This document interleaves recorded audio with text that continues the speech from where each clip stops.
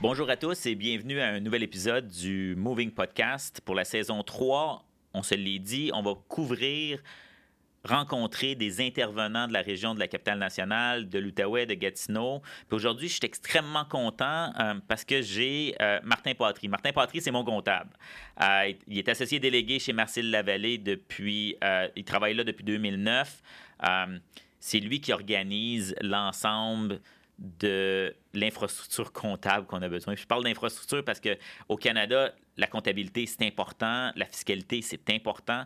Je dis toujours à la farce qu'au Canada, on a plus d'agents de l'impôt que militaires. T'sais. Donc, ça donne un peu une idée de notre société et de la façon qu'on est organisé. Donc, d'avoir des professionnels bien entourés, on l'a répété dans plusieurs épisodes, d'avoir des professionnels qui vous entourent dans votre projet d'entrepreneuriat, c'est important. Puis la comptabilité, bien, c'est à la base même. Donc, très heureux d'avoir Martin Patry aujourd'hui avec moi. Bonjour Martin, merci de prendre le temps. Les comptables, c'est occupé, ça n'a pas beaucoup de temps. Donc, merci d'être là, merci de prendre le temps. Merci de l'invitation, Mikael. Ça fait plaisir d'être ici. Donc, sans plus tarder, je pense que je veux sauter dans le vif du sujet. Dis-moi un petit peu, là, qu'est-ce que la comptabilité et quelle est son importance pour une entreprise? Oui, le concept, là, le processus de la comptabilité, en fait, là, ce que ça représente, c'est de la saisie d'informations, principalement financières, là, qui sert à générer des rapports. Des rapports qui vont servir aux entrepreneurs, aux propriétaires d'entreprise de prendre des décisions éclairées, mais aussi de mesurer, surveiller la performance de son entreprise, de gérer ses flux de trésorerie, d'optimiser ses impôts et également là, d'atténuer certains risques. On parle des risques de fraude, des risques de perte, des risques de vol. Donc, un bon processus comptable là, va aider à ce niveau-là. Les rapports qui résultent du processus comptable, là, on parle principalement d'état financier. On entend souvent état financier intermédiaire, état financier de fin d'année. Donc, on parle d'état des résultats, bilan, état des bénéfices non répartis, flux de trésorerie, etc. Donc, tous ces éléments-là là, résultent du processus comptable. Également, rédaction de budget, c'est important. Il faut budgétiser les opérations. Les projections financières également, des éléments qui ressortent de la comptabilité. Donc, un volet important de la comptabilité, là, on en parle souvent, c'est la tenue de livre. Ça commence par ça. Ça commence par prendre les données puis les mettre dans un livre qui est probablement virtuel aujourd'hui. Souvent virtuel aujourd'hui également. Puis le concept de la tenue de livre, là, comme tu mentionnes très bien, là, c'est de tenir registre des entrées sorties de fonds, de suivre la valeur des éléments passifs, des éléments d'actifs de l'entreprise, de bien gérer les surplus accumulés. Donc, sommairement, là, où est-ce qu'on va en ressortir avec le processus comptable, là, c'est de préparer des renseignements financiers qui ont 3 éléments importants, qui sont exacts, qui sont fiables et qui sont préparés en temps opportun. Ça, c'est ce qui va permettre aux entrepreneurs de prendre des bonnes décisions financières, de s'aligner avec des décisions éclairées, bien sûr, là, puis de fournir l'information aux parties intéressées. On parle de bailleurs de fonds, d'investisseurs potentiels. Lorsqu'on a une bonne comptabilité, on se permet de présenter cette information-là à ces gens-là. Puis c'est un peu pour ça que j'étais content d'avoir la conversation avec toi, parce que tu parles de bonne information. Si on a des investisseurs, par exemple, si on a un fonds d'investissement comme Well-Funded ou Chelsea Hills qui vient appuyer dans le processus d'acquisition d'entreprise ou encore de création d'entreprise, on va vouloir avoir des données comptables qui sont fiables, justement, comme tu disais, pour que l'investisseur se sente en sécurité ou Absolument. Donc, c'est l'objectif premier là, de la comptabilité, c'est de fournir ces données fiables-là. Je tiens à souligner, puis je ne veux pas faire un retour là, sur le concept des structures possibles là, dans le droit des affaires pour une entreprise au Canada, là, mais qu'on soit là, en entreprise individuelle, en société en collectif, là, en société par action, ce qui est important, là, c'est que pour tous ces niveaux-là, il faut que la comptabilité, que les registres comptables là, soient tenus en bonne et due forme.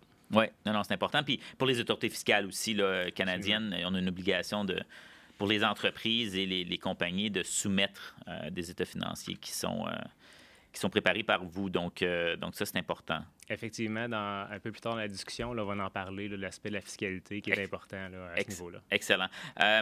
Rapidement, les types de comptabilité qui sont disponibles, peux-tu me donner les grandes lignes? Je pense qu'il y en a 3 grandes familles. 3 éléments importants là, au niveau de la comptabilité. Donc, la famille, la comptabilité financière, c'est la plus importante, la plus répandue. Ce que c'est la comptabilité financière, c'est l'application de méthodes comptables reconnues, qui sont conformes aux normes généralement reconnues au Canada. Ça permet là, de générer de l'information financière qui est comparable dans le marché. qui est uniforme. Donc, l'ensemble des entreprises se doivent d'appliquer les mêmes méthodes pour fin de comparabilité, c'est important. Puis, ça permet à la comptabilité financière de générer un portrait complet de la situation financière de l'entreprise. OK. Puis, comptabilité de gestion. Comptabilité de gestion, ce que ça représente, ça, c'est le fait d'analyser plus en profondeur, de segmenter certains volets de l'entreprise, qu'on parle d'un service, une division, une gamme de produits, un secteur d'activité. Si on veut séparer certains éléments de l'entreprise, on veut obtenir une meilleure compréhension de ce segment-là pour prendre des décisions éclairées. Donc, c'est le fait là, de segmenter la comptabilité de gestion. Puis pour finir, c'est la fiscalité, la comptabilité fiscale qui est extrêmement importante. Là, comme je le disais dans mon intro, là, moi, ça me fait toujours rire quand je fais cet exemple-là. Je t'ai vu sourire aussi. Explique-moi un petit peu la comptabilité fiscale, ce que ça veut dire. Comptabilité fiscale, c'est les normes minimales qu'une entreprise se doit de respecter au Canada. C'est de se conformer aux règles fiscales pour produire au minimum les déclarations de revenus là, sur lesquelles elles se doivent de payer leur impôt. Donc, ça, c'est les normes minimales lorsque une certification d'état financier n'est pas requise. C'est ça. Donc, j'ai fait un petit peu cette erreur-là au début. Il n'y a pas d'obligation d'avoir des états financiers audités, par exemple. On en parlera peut-être, je pense, un petit peu plus tard. Là, mais, mais on a une obligation de faire une déclaration d'impôt qui est véridique. Là. Effectivement. Ouais. Parlons-en. C'est quoi les normes comptables auxquelles une PME doit se conformer au Canada? Au Canada, il y a un organisme qui chapeaute toute la gestion des normes comptables. Donc, c'est le Conseil des normes comptables qui détient le pouvoir d'établir, élaborer là, les normes que les entreprises canadiennes se doivent de respecter lorsqu'une certification est requise. D'accord? Donc, les normes, dans un contexte de PME, parce qu'il y a différentes normes selon la catégorie d'entreprise, là, mais je pense que l'objectif ici, c'est de parler davantage de la PME, petite et moyenne entreprise. C'est les normes comptables pour les entreprises à capital fermé qui se doivent d'être respectées. Donc, si une certification d'état financier est requise, c'est sur ces normes qu'on va baser notre travail pour le respect. Puis, si aucune certification n'est requise, alors je fais juste un petit retour. Là, alors, on se retourne en comptabilité fiscale pour respecter les normes de fiscalité, tout simplement. Excellent, c'est super. Puis, c'est quoi l'implication d'un cabinet de CPA externe pour un entrepreneur au Canada? Qu'est-ce que ça vient jouer comme rôle, là?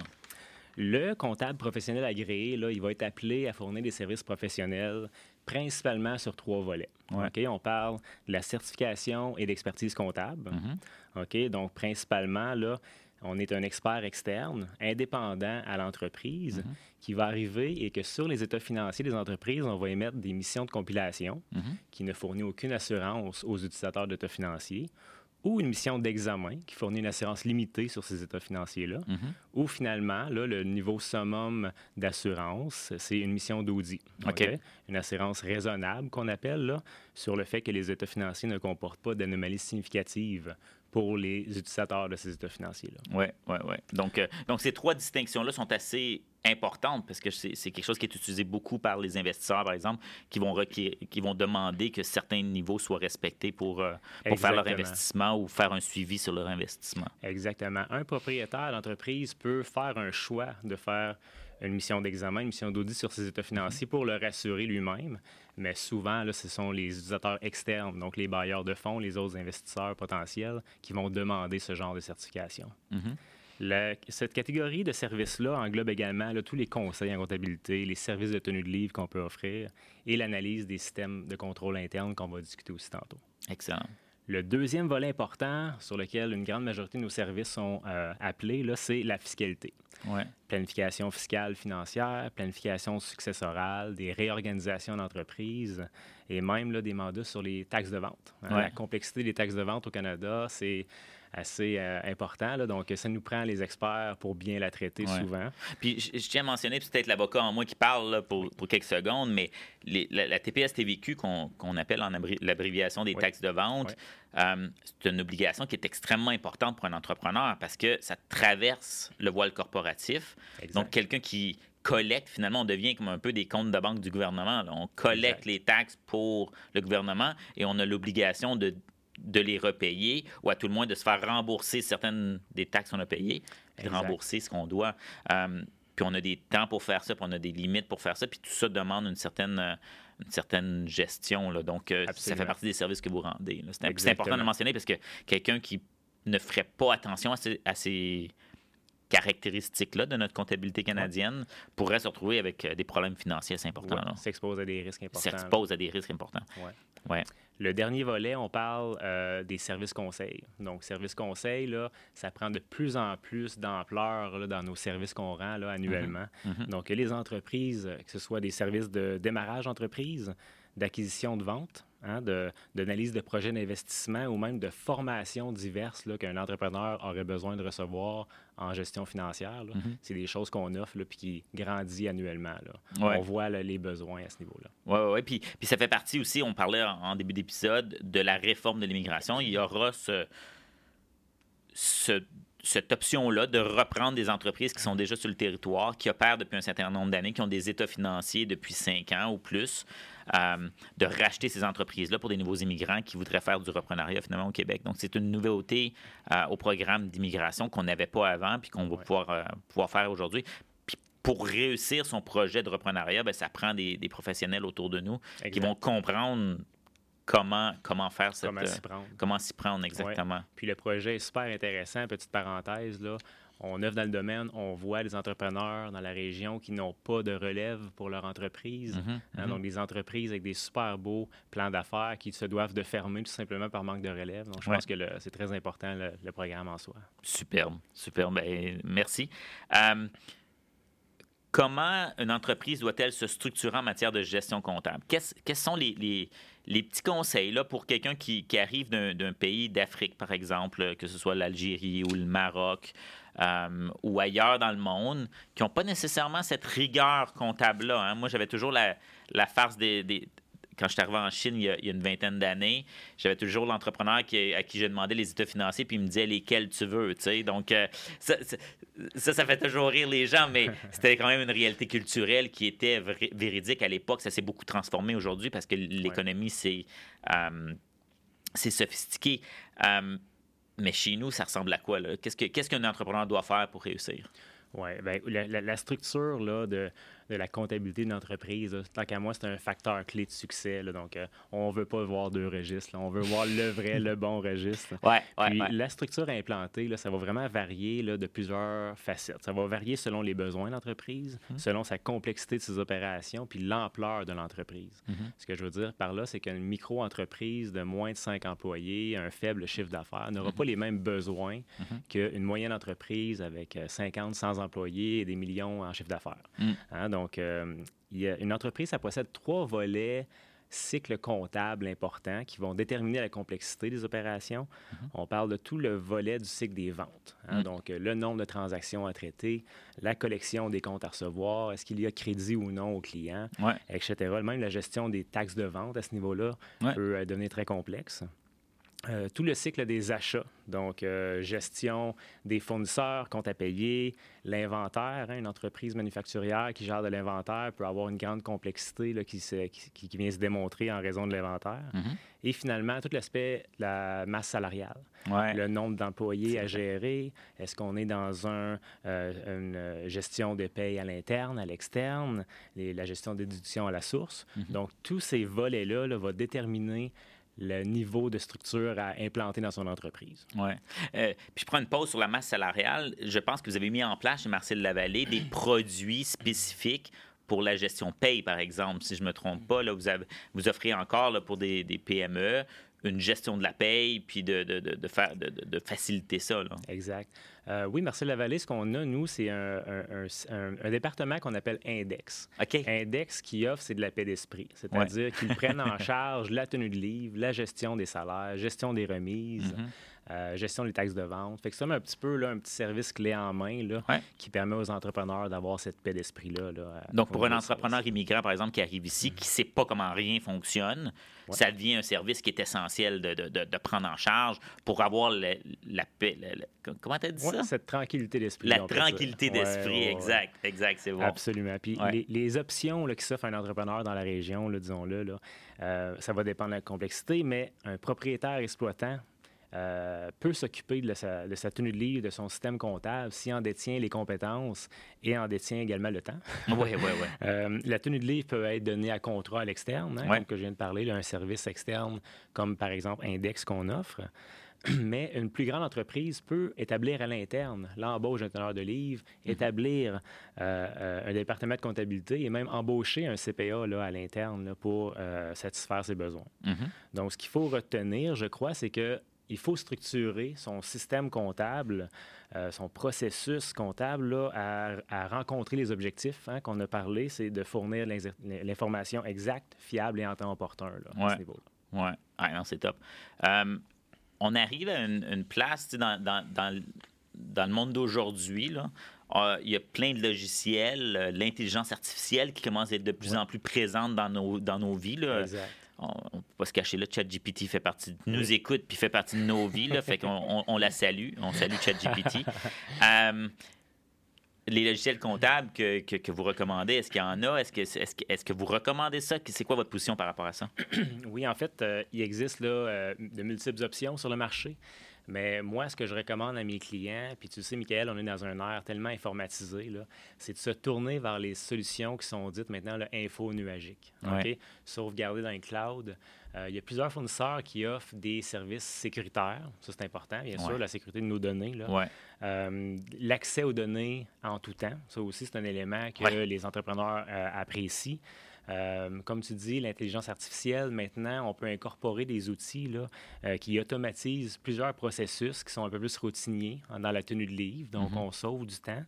Puis, ça rend des solutions vraiment intéressantes. Là. Nous, au cabinet, par exemple, ce qu'on priorise comme système, on utilise QuickBooks Online. Donc, QuickBooks Online, ils ont grandement évolué avec le temps, puis sont maintenant avec un outil là, qui, nous, à l'interne, index ou autres recommandations qu'on peut faire, là, on va réussir à répondre à la grande majorité des besoins de nos clients là, avec ce système-là. Super, super. Y a-t-il d'autres meilleures pratiques que tu aimerais mentionner à des entrepreneurs de l'étranger qui viendraient s'installer chez nous? Oui, bien, selon moi, là, une entreprise là, qui a évalué la bonne structure en comptabilité, qui a fait le choix du bon logiciel qui lui donne la bonne information, là, ce qui reste un élément clé pour un succès en affaires, c'est d'implanter des contrôles internes. Okay? On n'en parle jamais assez, puis souvent, c'est des éléments qui sont un peu laissés de côté, puis qu'on est un peu moins proactif, qu'on est plus réactif là, sur la gestion des contrôles internes dans une entreprise. Mais ce que ça sert, c'est atténuer les risques de perte d'actifs qui seraient dus à de la fraude, à du vol, à d'autres pertes. OK?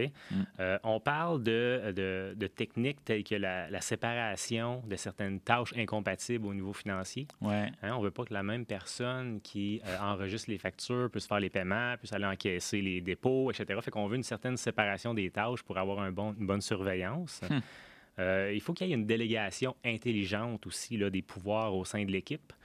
Plus que l'entreprise grandit, là, il faut que les bonnes personnes aient les bonnes autorisations et les bonnes méthodes de travail là, pour supporter l'entreprise. Il faut limiter l'accès ou même sécuriser certains accès à certains actifs de valeur, bien sûr, c'est la base. Puis, effectuer des vérifications là, régulières de la part des propriétaires sur les activités. Oui. Ah non, c'est tous des bons conseils, des astuces importantes qu'il faut garder en tête. Exact. Ça, c'est intéressant. La prochaine question, je voulais te demander, c'est la différence. Souvent, les gens mélangent ça entre la comptabilité et la gestion financière. Puis je pense que ça va intéresser nos deux prochains invités là, dans le cadre de notre saison de podcast. On reçoit Financière Banque Nationale, on reçoit Banque du Canada qui sont gestion d'entreprise. Donc, ces gens-là ont un intérêt dans les produits que vous donnez à vos clients. Expliquez-moi un peu la différence, là. Oui, en fait, là, comptabilité, gestion financière. Okay? La comptabilité, c'est tourné vers le passé. On prend de l'information historique, déjà passée, puis on met ça en rapport pour analyser l'information. La gestion financière, elle, est davantage tournée vers l'avenir. Ça veut dire qu'on utilise l'information recueillie du processus comptable pour élaborer des stratégies d'affaires, établir les projections financières, budgétiser nos opérations, là, puis mesurer la performance passée et ce qu'on veut atteindre dans le futur. Okay? Donc, une saine gestion financière, là, c'est un élément clé là, de succès pour un entrepreneur. Oui. Ah non, ça, c'est important. Puis, je pense que, tu sais, je connais ça, la comptabilité, je suis en affaires depuis plus de 20 ans, Mais c'est la première fois que je prenais cette conscience-là de, tu sais, entre le passé et l'avenir, la comptabilité, la gestion financière. Non, c'est bien défini.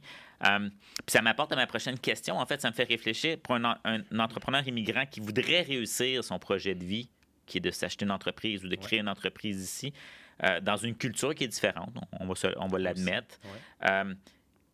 Quel genre de gestion des finances, quelle gestion financière peut-il faire pour s'assurer d'une certaine croissance ou à tout le monde d'avoir des outils pour assurer son succès? Oui, écoute, c'est un vaste sujet. Ouais, on peut en parler longtemps, Mikael, mais c'est presque philosophique. C'est presque philosophique. Absolument, absolument.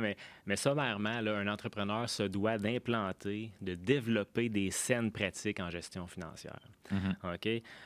J'ai 2 éléments importants qui me viennent en tête. Là, c'est la gestion et la surveillance de la trésorerie.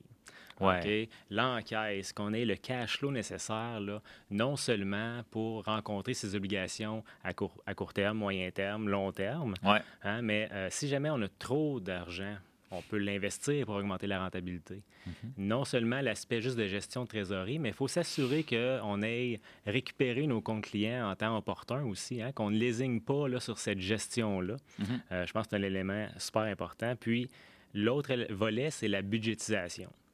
Il faut se créer des objectifs, puis il faut les surveiller et maintenir là, vraiment un budget qui est serré pour s'assurer qu'en temps et lieu, si le nouveau projet ne fonctionne pas, bien, qu'on tire la plug avant qu'il soit trop tard. C'est tous des concepts là, qui est de la budgétisation des affaires, puis qui s'assure d'une saine gestion. La croissance, tant qu'à moi, là, ça doit passer également par une compréhension de son marché. Un entrepreneur se doit de savoir où est-ce qu'il est, mesurer sa performance, qui va lui permettre d'avoir un recul puis de saisir les bonnes occasions au bon moment là, pour assurer de croître. Parce qu'on le dit, un entrepreneur, c'est quelqu'un qui voit des opportunités d'affaires dans son créneau ou dans la société de façon générale. Absolument. D'être capable de saisir ça, ça prend les bonnes données, comme on dit. Ça prend les bonnes données, ça prend une bonne connaissance du milieu. Ça prend du guts, mais ça prend aussi des bonnes données parce qu'il y a une question factuelle dans tout ça. Exact. On parle de données, les indicateurs financiers qu'un entrepreneur devrait surveiller. Là, ça ressemble à quoi? Est-ce qu'il y a des éléments clés, là, des indicateurs qu'on doit mentionner? Les ratios? Oui, il y a plusieurs éléments là, pour mesurer une santé financière. On parle souvent des ratios. Les bailleurs de fonds en parlent souvent des ratios aussi. Ils ont dans leurs contrats aussi, dans les contrats de financement, tu as des ratios à respecter. Des ratios à respecter, effectivement. Assez important parce qu'un non-respect de ratio là, peut venir là, aux fins de l'entente et un remboursement d'un prêt, par exemple. Il y a des conséquences majeures là, à ne pas surveiller adéquatement ses ratios et sa performance. Mais les ratios, là, ça sert à chiffrer une performance financière. Ça sert à avoir un numéro, un chiffre sur la performance et de se comparer dans le marché. Donc, ça, c'est important. On parle souvent là, du fonds de roulement.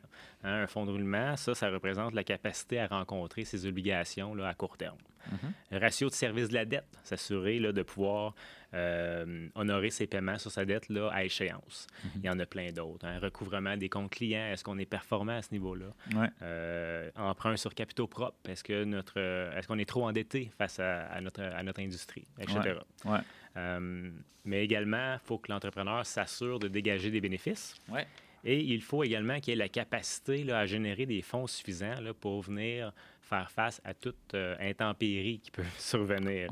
Des imprévus, là, c'est bon d'avoir la capacité de faire face à ces éléments-là pour demeurer en affaires. Oui, non, c'est intéressant. Puis un des ratios que tu as mentionné, là, c'est l'endettement. Ça vient avec du financement.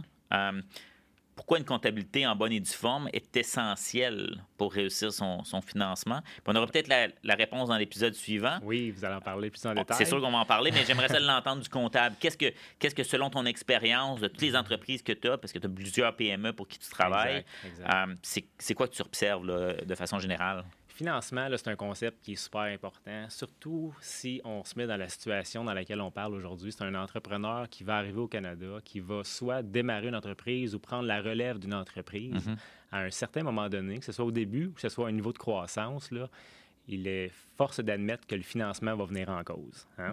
Sans entrer en détail sur les diverses options de financement qui vont être abordées plus tard, que ce soit un nouvel investisseur là, qui joigne à nous, qu'on ait recours au prêt bancaire, qu'on ait faire des demandes de subventions, là, tous ces bailleurs de fonds-là vont avoir un objectif. Une question qu'ils vont toutes donner, c'est est-ce que je peux consulter tes états financiers?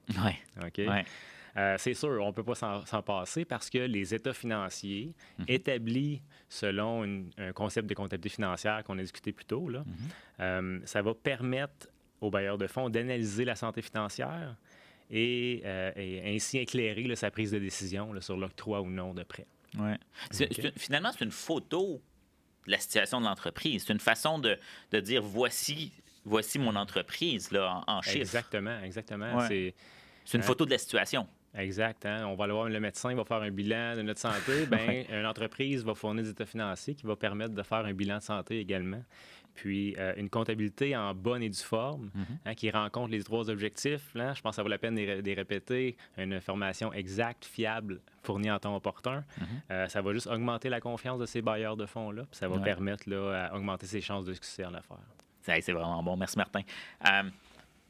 Je t'avais promis de ne pas prendre trop de ton temps parce que je sais que tu es occupé, mais c'est important qu'on couvre ces informations-là parce que n'importe quel entrepreneur qui décide de venir s'installer en Outaouais, s'installer au Canada, doit s'entourer de professionnels de qualité. Puis je pense que tu es un bel exemple de ça, donc ça me faisait plaisir de te recevoir aujourd'hui. Un point important aussi de Gatineau, de l'Outaouais, on l'a répété dans plusieurs épisodes cette saison-ci, c'est qu'on est la capitale nationale. Donc, on a le côté du Québec, on est limitrophe avec 2 provinces. Tu as le Québec d'un côté, tu as l'Ontario de l'autre côté. Donc, potentiellement des différences au niveau fiscal, à tout le moins.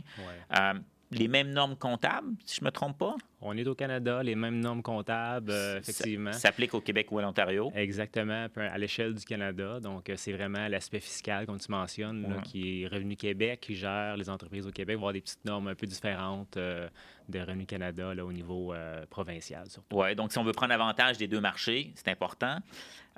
Est-ce qu'il y a quelque chose, des recommandations que tu aimerais donner à des nouveaux arrivants qui aimeraient s'installer en Outaouais? Puis qu'on n'aurait pas encore couvert, là, y a-t-il quelque chose que tu aimerais mentionner? Sommairement, là, ce que je peux dire, là, c'est qu'un entrepreneur qui vient s'établir ici, là, il doit s'entourer. Il doit s'entourer des spécialistes qui ont les compétences pour bien le guider là, dans sa saine gestion financière de son entreprise. Puis, il ne faut pas oublier, autant qu'une entreprise évolue avec le temps, le système comptable là, qui suit l'entreprise se doit d'évoluer également. Hein? Les besoins d'hier là, ne sont pas représentatifs des besoins de demain nécessairement. Donc, croissance, nouveaux marchés, nouveaux créneaux, nouveaux services, là, tout ça va complexifier la comptabilité. Puis on se doit de prendre un recul puis s'assurer que le système comptable peut suivre l'évolution pour s'assurer de respecter les objectifs de la comptabilité. C'est super bien dit. C'est une belle façon de terminer. Mais une dernière question. Comment tu t'encouragerais, puis je pose la même question à tout le monde, c'est hors comptabilité. Je te lance ça comme ça. Pourquoi tu penses que l'Outaouais, c'est une belle place pour s'installer? Pourquoi tu penses qu'à Gatineau, ça vaut la peine de quelqu'un qui part de l'autre bout du monde, qui veut une nouvelle terre d'accueil, une nouvelle place pour s'enraciner? Pourquoi l'Outaouais, ce serait intéressant? L'Outaouais au Canada, là, on est, je pourrais pas dire à quel niveau on est population, mais on est une bonne... ça nous permet d'avoir des entreprises de différents niveaux qui couvrent plusieurs possibilités d'affaires là, en termes de services possibles. Fait qu'il y a de l'éventail de choix, dans le sens qu'on est dans tous les créneaux. Puis, on offre là, vraiment là, des services là, de croissance qui peut permettre à tout entrepreneur là, de vraiment là, s'épanouir en Outaouais, je crois. Oui, donc un territoire où est-ce qu'il y a plusieurs industries disponibles, un marché intéressant, puis une capacité de croissance. Exactement. Wow, c'était excellent. Merci beaucoup, Martin. Bonne journée. Merci, Mikael.